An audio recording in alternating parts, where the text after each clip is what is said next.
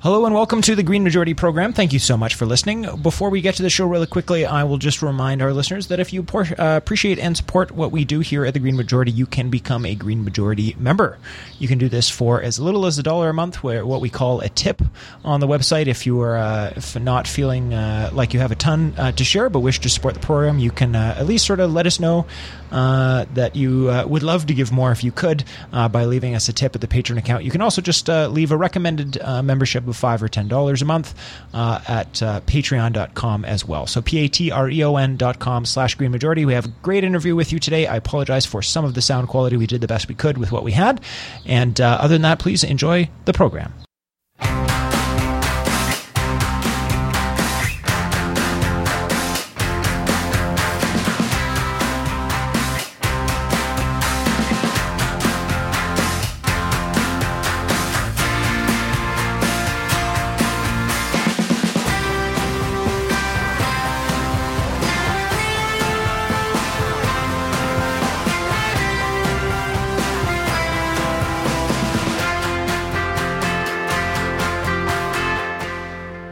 And welcome. You're listening to the Green Majority here on CIUT 89.5 FM. If you're listening live, it is Friday. If you're not, pretend it's Friday.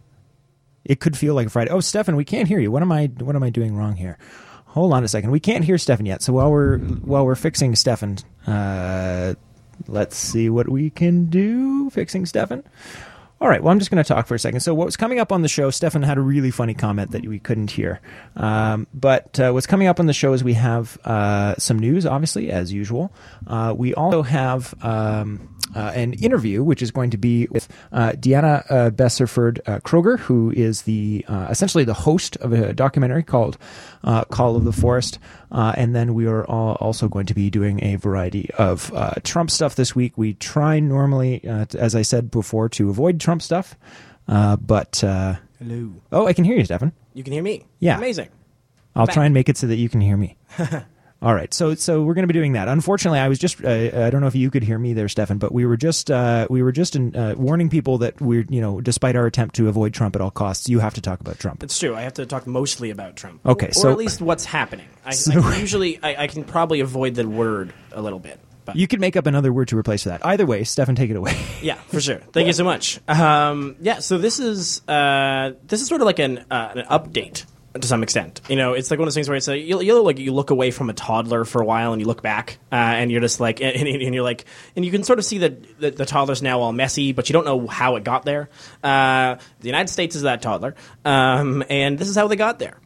So what this really is it's a great article from The Guardian, just sort of going through all of the different rollbacks that, while Trump hasn't seen a lot of success in some of his other initiatives being pushed back, and he's actually had some failures here too, as I'll cover, they've done a pretty good job, or they've been very quiet and effective job. Good seems like the wrong word for this, of removing just a ton of regulations that were built up during largely during what the Obama administration is, but even further, it's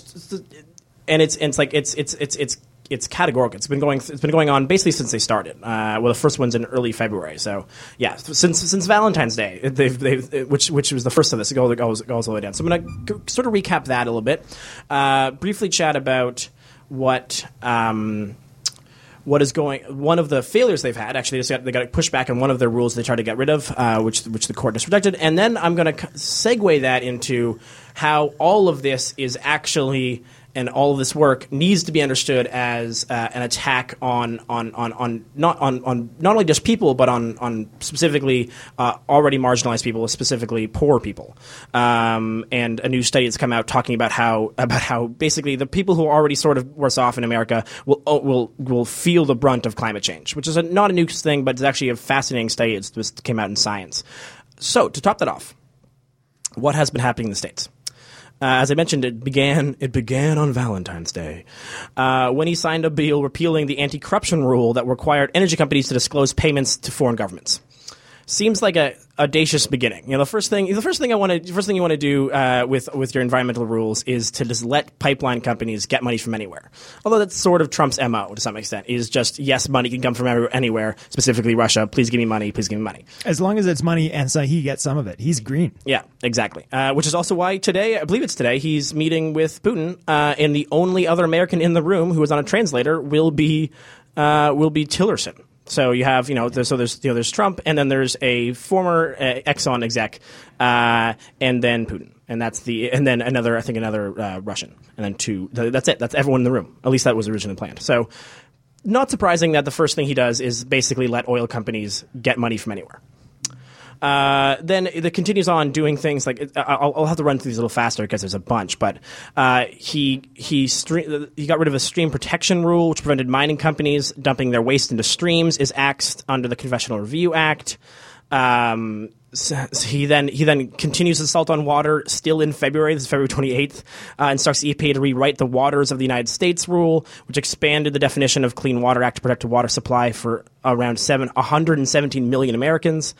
And so, sure, why not? Let's get rid of more water. Perhaps he just misunderstood the point of like World Water Month or something. Maybe, yeah, exactly. It goes the other way, Donald.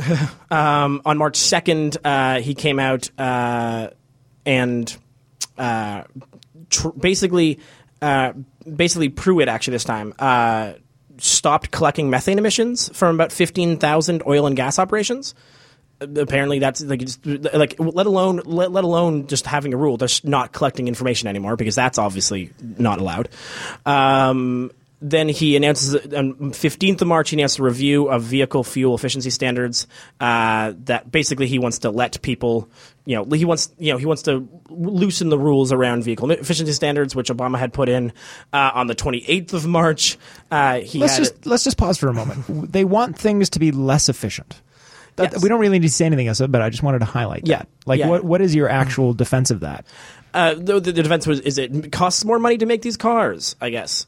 I don't know. The ones that are already being sold that hasn't crashed the economy. Yes, exactly. You're still dealing with the vehicle commissions of California, so whatever you're doing has to be as good as California. Because if there's one thing we know about Americans is they don't own enough cars. Yes, exactly. Yeah. It's more. Yeah, exactly. The availability of cars is the most important thing here. Still in March, he pens a sweeping executive order. It says penned here in the article, but in reality, let's be real. There's no way he wrote this. He signed this thing, which ordered a rewrite of the EPA's Clean Power Plan, which was really the thing that Obama got passed. The Clean Power Plan was the major part of Obama's climate legacy. It was a large part of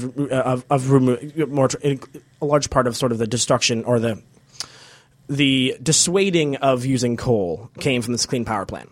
He also ended a moratorium on coal mining on public land because because coal is such a booming resource right now that we should be destroying public land for it. He also, in that same single executive order, also then removed climate change as consideration when approving federal projects. So that was one order that managed to get rid of the Clean Power that ordered the rewrite of the Clean Power Plan, allowed coal mining on public land, and dropped climate change from consideration when approving federal projects. All on March 28th, and then March 29th.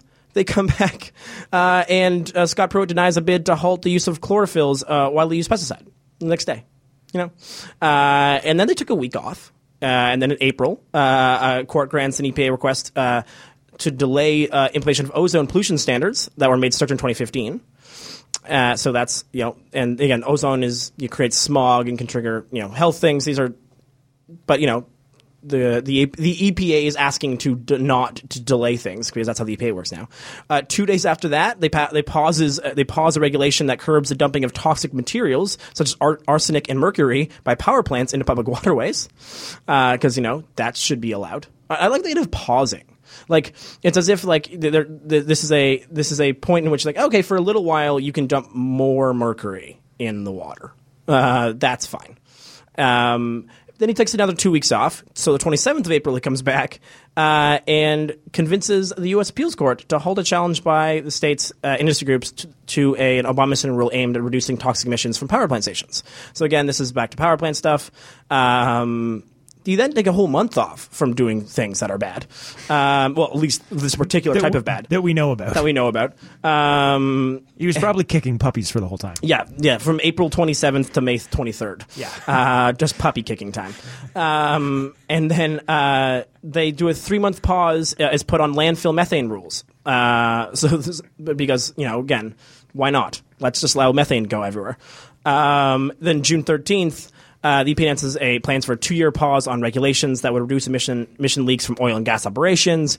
And then 2 weeks after that, the EPA, along with the U.S. Army, proposes to scrap the Clean Water Rule, which, again, was previously just amended. Now it's being tried to scrapped, and would reverse the Obama era move that expanded federal protection drinking water to around a third of all Americans.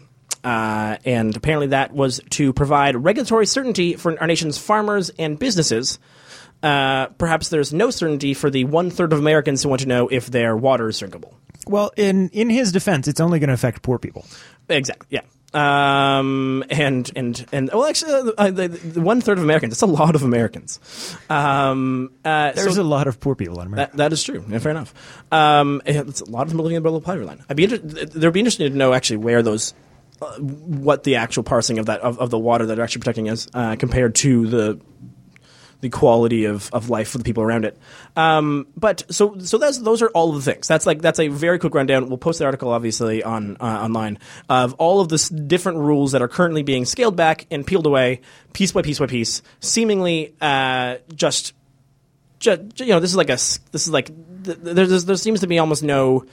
It both feels very targeted, but also just almost willy-nilly. It's almost like they're just like, what rules can we get rid of? All of them. Great. Let's just get rid of all of the rules. It's like, they've having industry just email them things that they don't like, and then they're just doing whatever they ask. Yeah. Which, to be fair, is basically what Scott Pruitt said he's out to do. So if you are judging him by the fact that he said, I am going to make the EPA back to its roots, which was helping American business, because that's what the EPA apparently was doing originally, then you're not wrong. Economic Protection Agency. Yeah, exactly.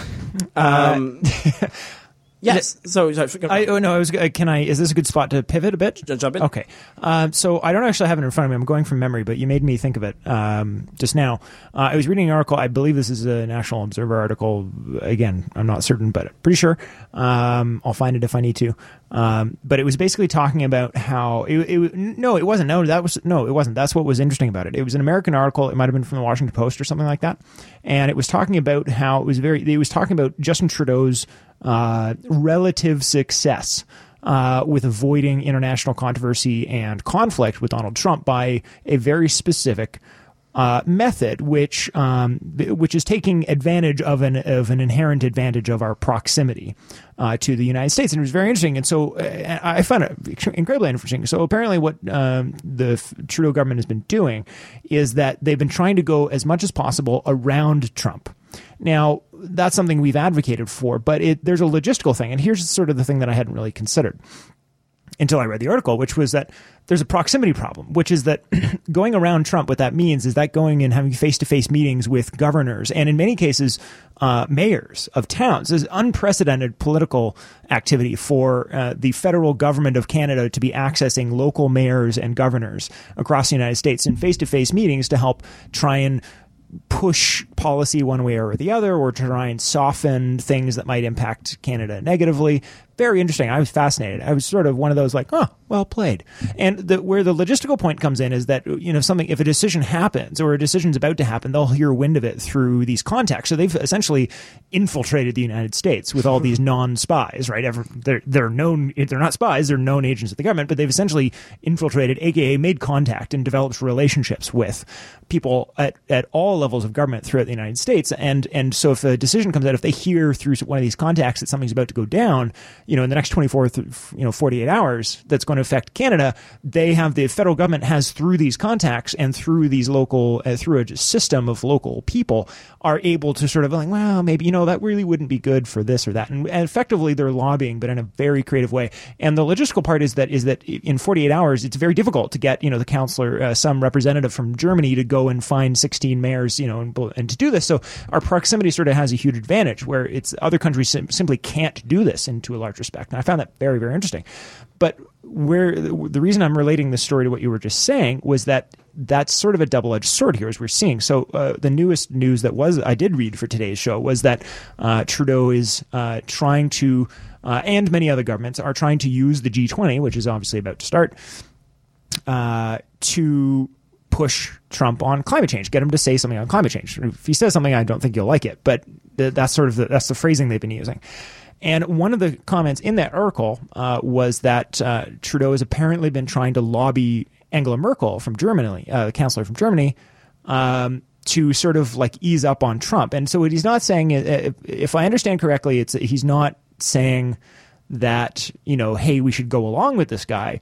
What he's saying is like, hey, let's not be so confrontational. And let's, either borrow my tactics or let me help you to go around him so that we can sort of get the best thing we can from him by going around him and also not provoke him because he's obviously so sensitive and needs such a safe space that so much as an errant blade of grass will make him cry and throw a temper tantrum. So, which is not unrealistic. The problem is, and the reason I wanted to highlight that is that, I don't think that will work. I don't think it will work for the reason I just outlined, which is that Canada's in a unique position. And while Trudeau has been largely successful, with a couple of exceptions in avoiding Trump's wrath or political fallout from the Trumpian government, that we're sort of, because of that inherent problem, we're latched up. We're avoiding problems in the short term, but we're not disengaging at all from the Americans in the long term. And I think, as I've said before, that is something that should need to be on the table. As we're seeing, countries like Japan and I think it was Japan and India just signed this massive NAFTA-like free trade agreement, as the world is now reorganizing to go around the Americans. They're doing this, but in the macro. They're doing the same thing, but at a macro level. They're saying, okay, I'm not going to go to the micro and sort of go around you to work within American politics. We're just going to say, forget American politics, and we're going to go outside of that. And what I'm really concerned about long term is that Canadians go down with the ship and that we avoid the short-term problems of irritating this wannabe dictator, but in the long term, we get worked around also in this new reorganization of global power. And that's really long-term, politically speaking, what I'm concerned about as far as Canada's personal perspective and its relationship to the Americans and the rest of the world. I think it'll be very difficult. I mean, I don't know what you think, Stephen, but I think it's going to be very difficult for Trudeau or any future Canadian governments to have its cake and eat it too with relationship to not getting excluded from this new global reorganization, but also not, upsetting the Americans. I don't think you can do both.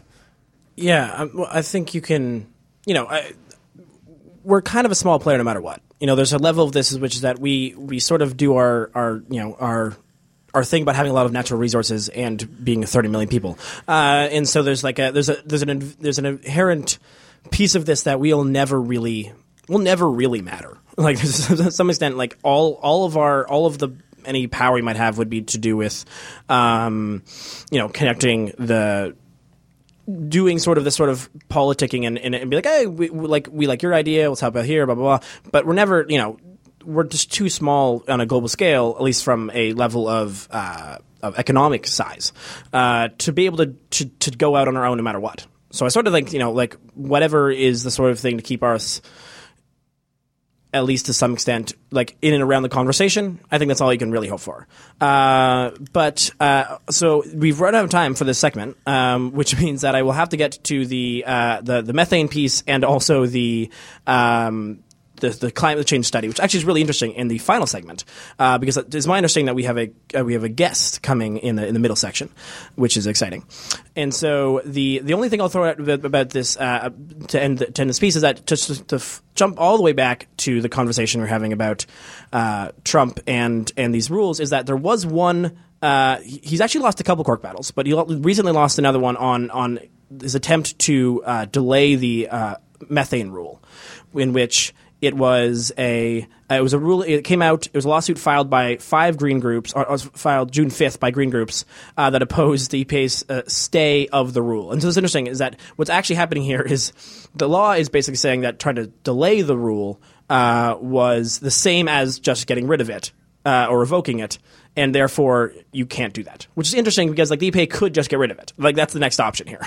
But at the very least, they're not allowed to just stay it. And so it's going forward. And again, unless, of course, this is again about methane, which they've already decided that they can just not collect data on. So what this rule really means, I think, is maybe more of a importance for if it survives the 4 years to exist later, rather than what's going to happen in the next 4 years. But it's still a victory that we should be happy about, and it shows that the courts and the checks and balances in the United States system are at least still doing something. The EPA actually has lost 3 now. Different rules. One about mercury, one about pesticides in endangered species, and then this oil and gas and methane. So at the very least, there is some checks and balances going on, and so all is not completely lost. But it's not great. Yeah, and we'll come back to this after the interview, because I think G20 and the actual laws changing in the United States, or failing to change, I think is worth discussing today. So we'll come back to that after the interview, of course, and that interview will be after this music break, which is with Buffy Sainte-Marie and Tanya Tajik. You Gotta Run, Spirit of the Wind. All right, we are back. You're listening to The Green Majority here on CIUT 89.5 FM. I'm your host, Saren Kaster, and in the studio with Stefan Hostetter, but we're not going to talk to Stefan for a few minutes. He's going to sit there and listen, I think, or play on his phone. I'm not sure which. No, he's listening. So we're going to be talking to Diana Beresford-Kroeger, who is a scientist, specifically a botanist and a biochemist. She is also the host, I would say, of the documentary Call of the Forest, which came out, I believe, last year. I have to confirm that with her, but is going to be having a screening in Toronto coming up soon, and I'm sure there will be opportunities to find it elsewhere as well. We'll ask her about that as well. So, and listeners of the show will know that I'm a big fan of talking to people involved with documentaries. For a variety of reasons. We'll get into that during the interview as well. But before I get any further into talking about Diana, let me introduce Diana. Welcome so much to the Green Majority. Well, it's my pleasure to speak to you, yes.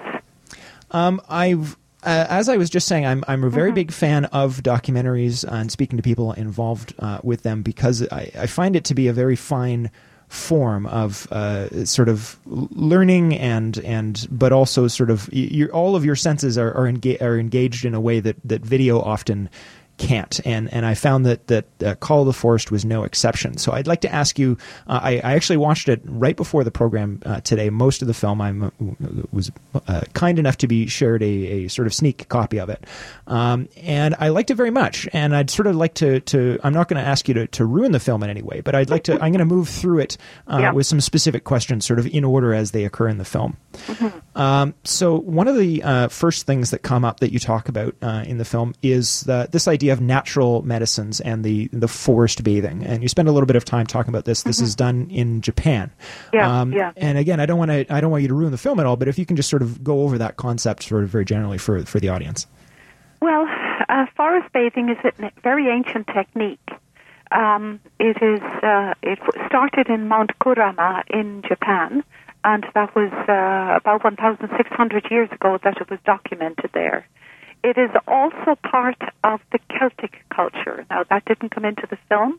The Celts used a form of forest bathing, and that in ancient Celtic words was called Tig Naileach, and that is the house of perspiration, which is the modality of getting your skin saturated. And the Aboriginal people here, too, in all of North America, use what's known as the sweats or the sweat lodges. In India, they did use a form of aerosol systems for the burial of the dead. This is a very, very ancient technique to protect the body from and the immune system from diseases. And that's one of the things that I very much enjoyed about sort of the way that the film was put together is I'm assuming very intentionally alternate between these between sort of three different pegs, one of them being the sort of hard science, and you even show like the chemical properties, the maps of the chemical properties of some of the things you're talking about. You also talk very much and experience very much via the film the sort of cultural and emotional and sort of spiritual connection.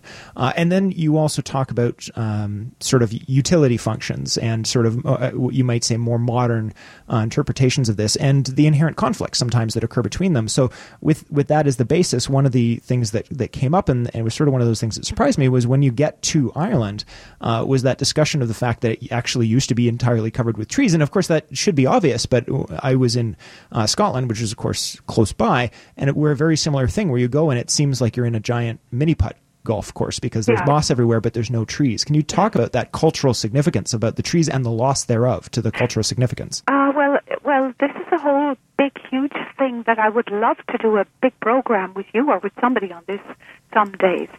Scotland and Ireland, and going into even to the plateau of Turkey, was the Celtic culture once upon a time, a huge Celtic civilization going up into Ukraine. And what happened in the last, let's say, 600, 700 years is that the English colonized all of the Celtic culture. They wanted to destroy the Celtic language in Ireland, and don't forget in Scotland, because the Scots are Celts, you know. So the Celts were a woodland people. And to destroy the woodland people, you have to take the trees away. And that's what happened. And that period of time was called the penal laws of the 500 years of colonization of Ireland and Scotland. And in some cases, people were even burnt in their houses. The thatch of the house in Scotland that happened. In Ireland it happened. In Ireland, to terrify the people and to get rid of their culture, similar thing to what happened here in North America. They stuck the firstborn child's head on the top of a pike in front of the house. And they did that to other people. And they made the people march in line through the cordon of pikes with the heads on the pikes to terrify them and get rid of the language. That's very horrifying. It's terrifying. And the Scots have come to North America, all over the world. The Irish have, all over the world. And they carry the traces of that. And we had a democracy in Ireland, and we had a democracy in Scotland, too, as a matter of fact, based on trees. And the basing of that democracy was based on the Brehon Laws, Brehon, the Brehon Laws. And they were there prior to Magna Carta. And actually, they're being picked up in Ireland right now. And they're based on ancient literature, which is called the Seancas Mór. And the Seancas Mór was true in Scotland, and there was a form of Seancas Mór in Wales, too. And it was a true democracy of the people. And the women were equal to men. Women could own property. Women were educated just as much as a man would be. There were women doctors in those times. And in fact, the word hospital comes from Old Gaelic called an ospidale. Same word, same thinking, same thing.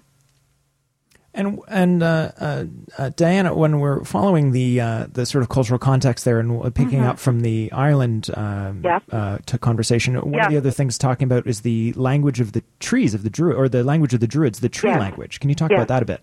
Yes. Well, now, first of all, the Druids in Ireland, and you know, they were mocked by the English in colonization, just like they call the North American people here savages. The Irish were also called savages, but we were far from savages. The Druids were the elite class of the educated people, and in some instances it took 32 years to fully educate the mathematicians. And the mathematicians were families within families within families, and the knowledge was passed down the families. And they divined and originated the Colony calendar, which is equivalent to the Julian calendar. And they were extraordinary inventors, and they invented the plough, the moorboard of the plough. And that's how come they were so successful, because they could feed themselves. The history of the Irish and the aristocracy, and I am a child of the aristocracy. I am the last child of the King of Munster. Our story has never been told. The people who came to North America were like the O'Kellys and the O'Sullivan, the people of the one eye. They were pirates. They were mostly the kings and the aristocrats of Europe. But they got beaten down here in North America, and most of them don't even know their own lineage. They don't even know that they were the aristocracy of an ancient world. And they were the ones that were targeted. They were the ones who had to go into the coffin ships. They were the ones who had to sail across and be put on these insulated islands because of their diseases. And it really broke them down. But my goodness, they were a splendid nation. And that's all forgotten because history, the victors, whitewashed the the victim. And so moving from sort of historical conflicts involving, the nature and the relationship to sort of philosophy and ideology into a more modern context. You didn't talk about this too much in the film, but perhaps you would here about any conflicts between this sort of philosophy of science and philosophy of nature versus the sort of modern obsession with money and capitalism. Okay. Well, now, the film Call of the Forest is based on my best-selling book called The Global Forest. I imagine you know that. And that has gone all over the world, and actually it is being printed in Chinese, and it'll come out of Beijing in China in a few months' time. And so the status of that is my status as a scientist, and I'm an award-winning scientist, and my arena was open heart surgery and a hemodilution within the system of the body, the understanding of how the heart works. So I carried that science into the philosophy of the ancient Irish culture, which put the two together in a form of Renaissance. You cannot separate science from sacred thinking, in my opinion.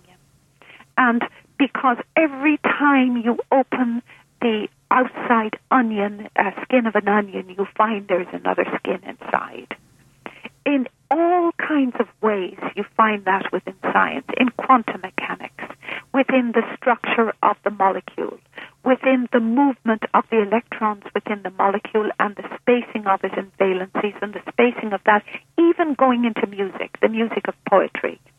We should never have separated the two, because there is a form of sacred thinking bound into both that is really extraordinary. And there is no scientist worth anything in the globe right now who could tell you, Sharon, the answer to this question. How does water get to the top of a tree, a 300-foot tree?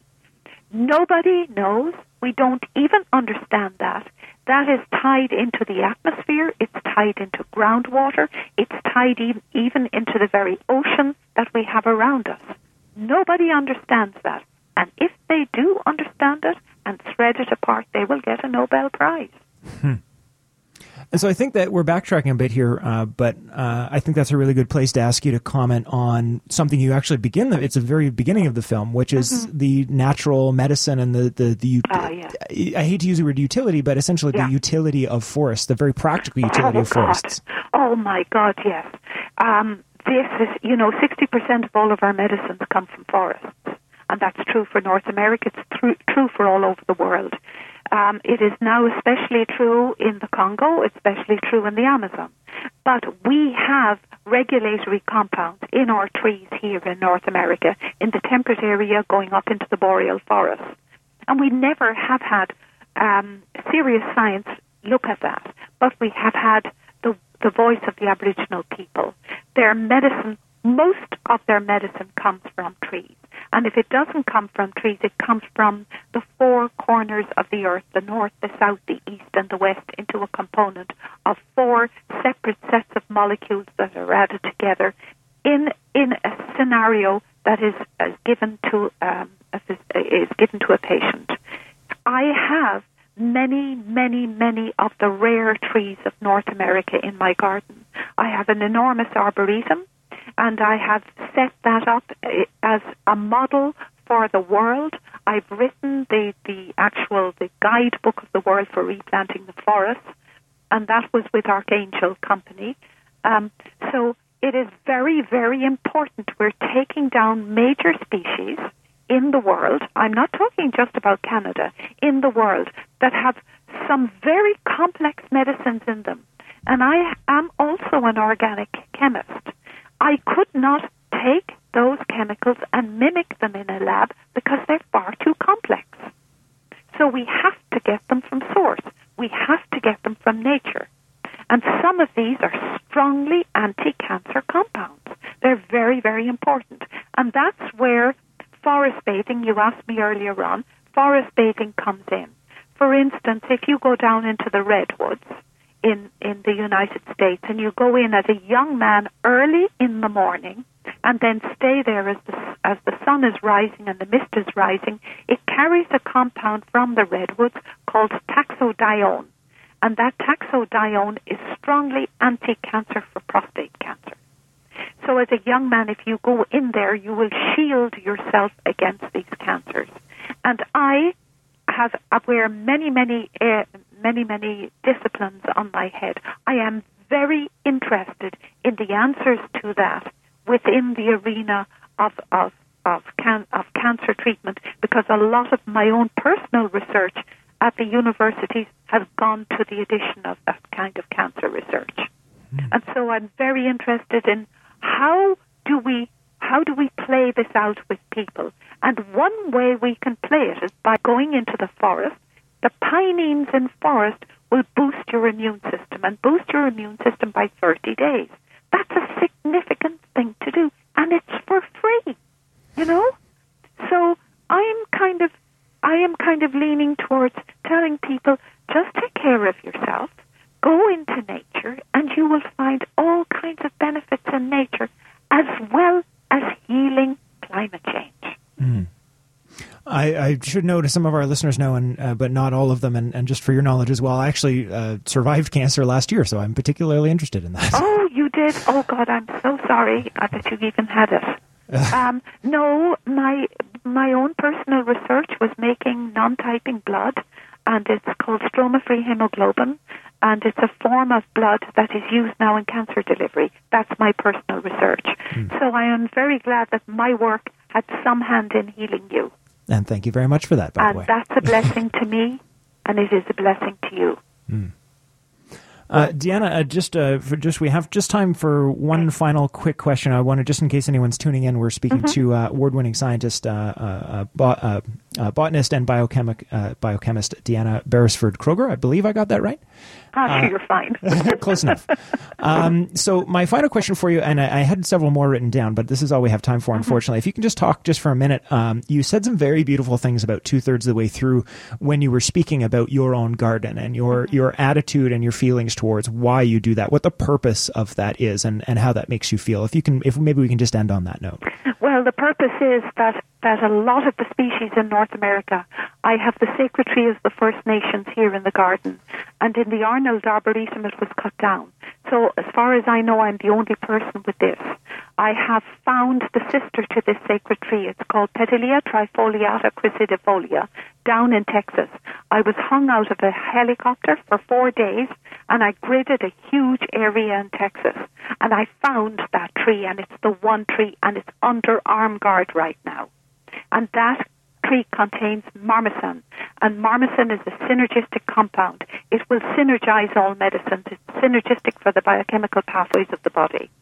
And that is very important for cancer. That's some of the things that I'm doing. I'm propagating it up here, and I have instructions down there in Texas to propagate it. I am interested in giving medicines and aiding medicines into the natural world, into ordinary people, so that you can take something like an aspirin and you can have complete protection of your immune system. I am interested in that. And don't ask me why I am. I want to fend off disease. I have the mind of a scientist, and I want to do it because it should be done. Well, thank you so much, Diana. You're giving me goosebumps right now, because I'm, as listeners of the show will know, I'm a massive fan of Carl Sagan, partially for the reason that he has such a beautiful way of weaving sort of science and philosophy together, and you're reminding me of him right now, and you should take that as a deep compliment. So, thank you, I do, and be my ambassador. You people listening to me, be my ambassador, hold my hand, and we'll stop climate change. Thank you so much, Deanna. You're welcome. All right, so we will have links to the film and descriptions and the preview that you can watch it. I would recommend that you go and do so. It's going to be available in Toronto on July the 13th at 6:30, followed with a Q&A, so you can actually meet Deanna and some of the other people involved with the film at the TIFF Bell Lightbox on the 13th at 6:30. If you're not in Toronto or can't be in Toronto on that date, I'm sure there will be other opportunities, and you can look that up on the website. So thank you very much for that.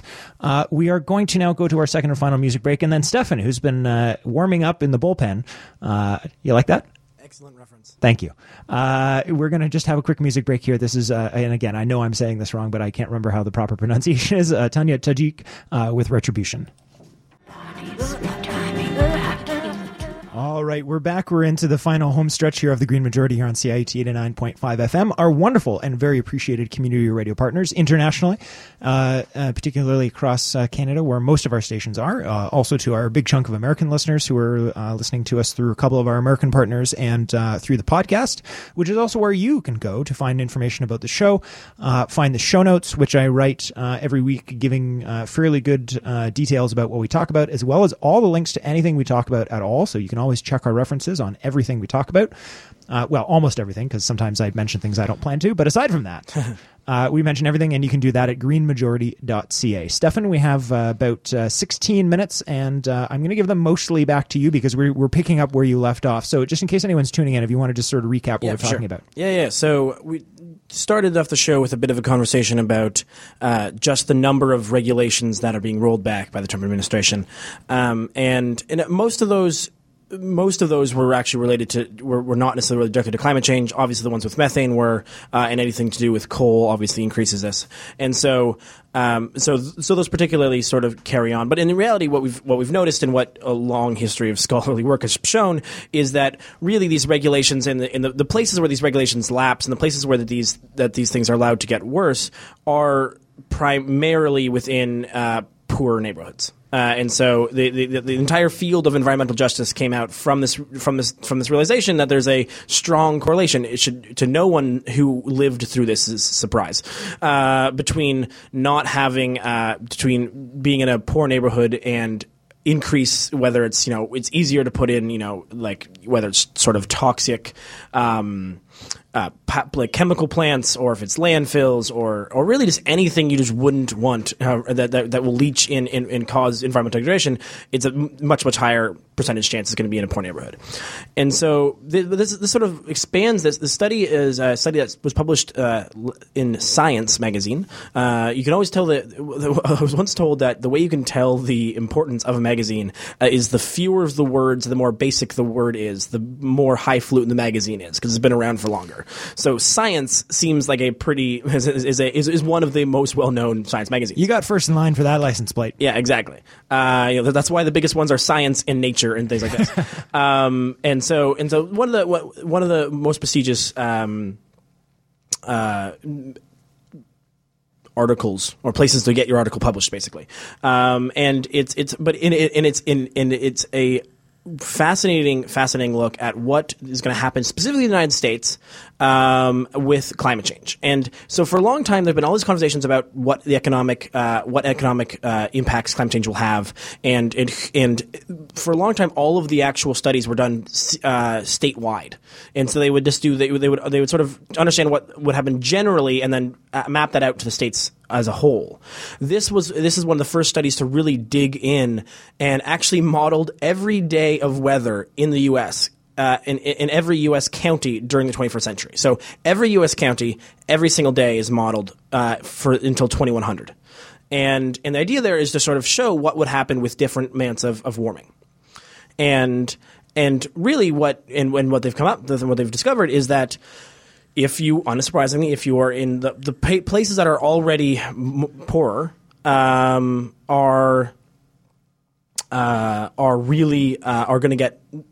are going to hit even harder, basically. And it's especially the South. The southern states get hit much harder than northern states. And so a lot of the damage will go there specifically. Well, and they have some fantastic maps in this article and in this about sort of the amount of which what they actually do is quite fascinating. They actually do a total economic damage by percent of county GDP. And they have a map sort of showing that, like, interestingly, that the North actually ends up between this is one map between 2080 and 2099, that the North may actually see some benefits, may actually see some economic benefit, in that it will become, that will be more arable land, stuff like that, but it will be at a steep cost to the South, and especially the Southeast. Florida is looking at maybe each county losing something like 28% of its GDP.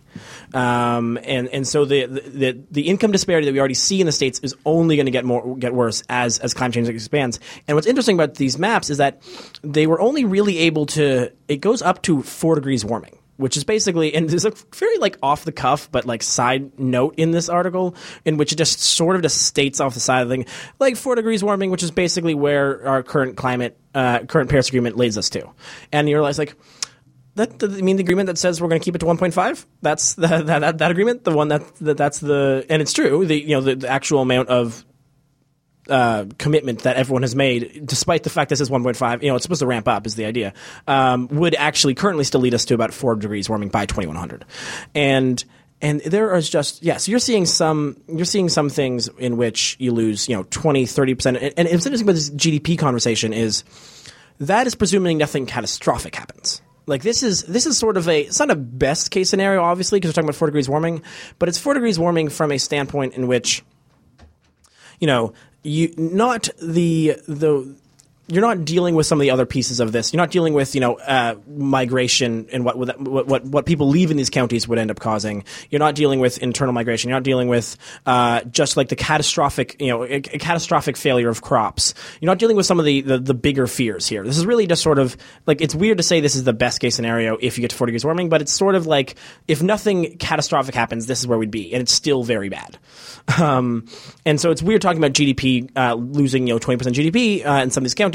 Because, exactly how exactly are you talking about that? And there could be a much bigger impact if any of the sort of catastrophic things occur. But also, it's not just GDP. It's things like you're looking at the loss of human life, and this is fascinating. Is that they also did a map of same idea, the map of how many people will actually lose life, and approximately. People in almost every county between El Paso, Texas, and Charlotte, North Carolina. So it's a pretty wide range. We'll see a mortality rate rise by more than 20 people out of every 100,000. And when I heard that, I was like, that doesn't mean anything to me. What does 20 people out of 100,000 people really mean? So by comparison, car accidents kill about 11 Americans out of 100,000. So this is basic. So imagine all of the road deaths we know of in the States each year, and climate change will be killing almost twice that every single year in less than 100 years. And this is from just heat.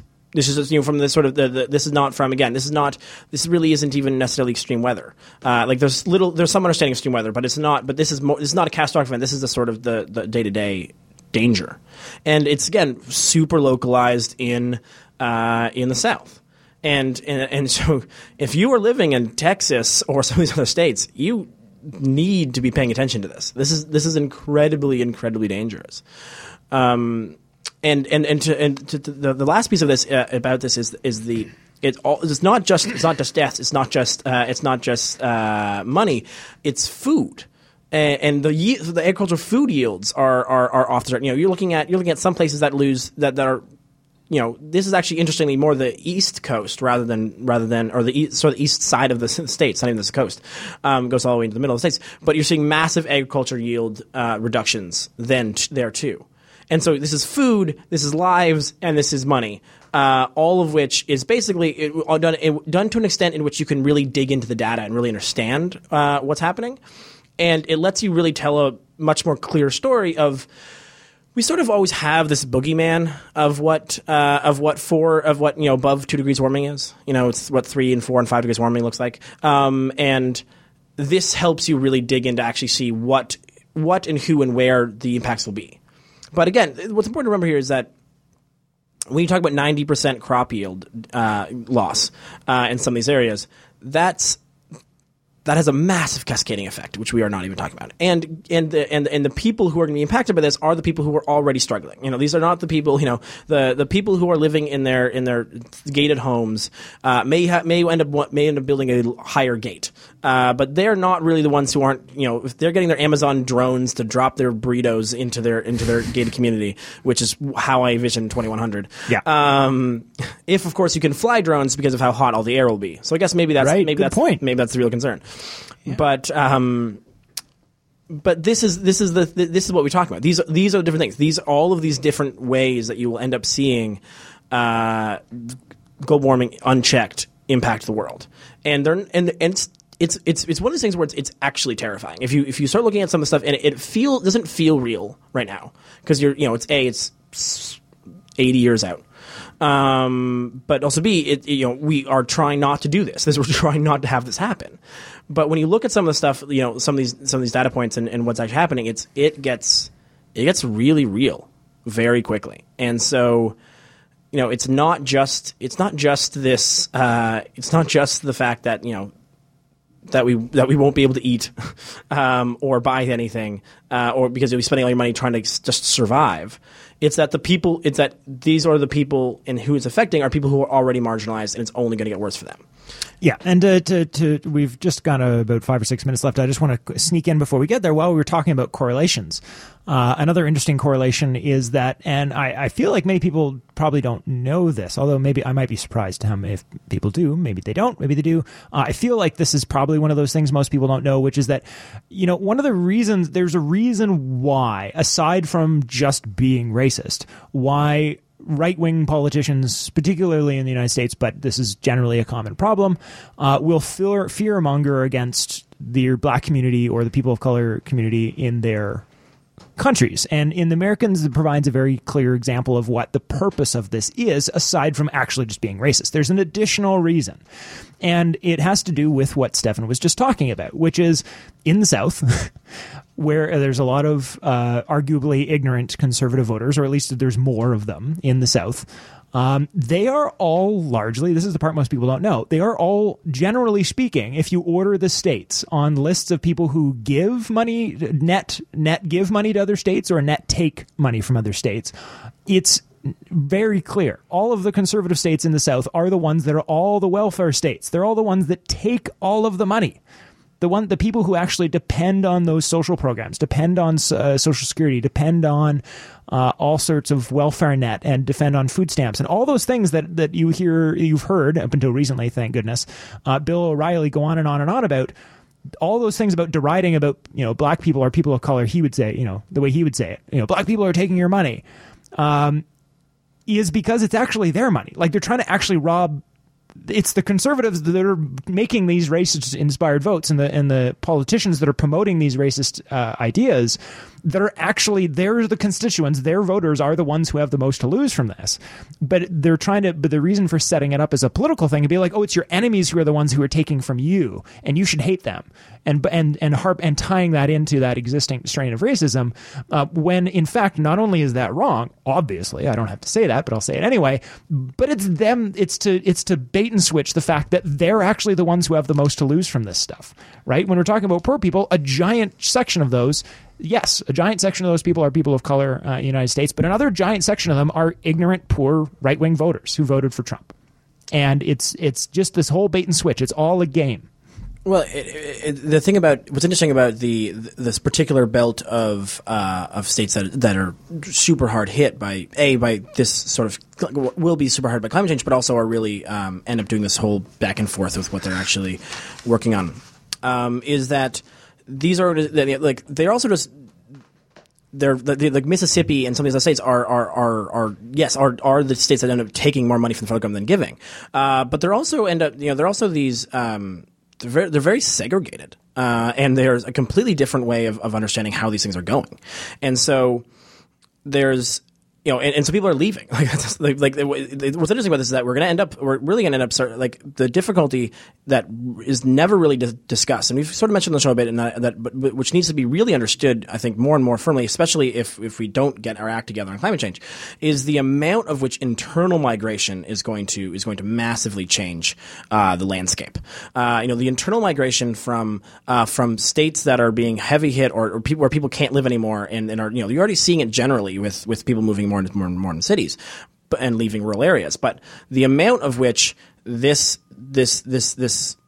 climate change can exacerbate that already internal migration out of these places in which it's in which it is only going to get hotter is something that we don't really end up talking about and ends up getting lost in a lot of actual calculations and conversations because they don't actually exist in they're not migrants. They are not considered migrants within the counting community of how many, so whenever they were doing these understandings of how many migrants will move, that only counts if you leave the country. Any country. Internally, which is a massive amount of this displacement you're going to see from climate change, is entirely missed by these calculations. And so I feel like what we're and we think about it usually in places that are A, already further south, and B, already getting hit by this.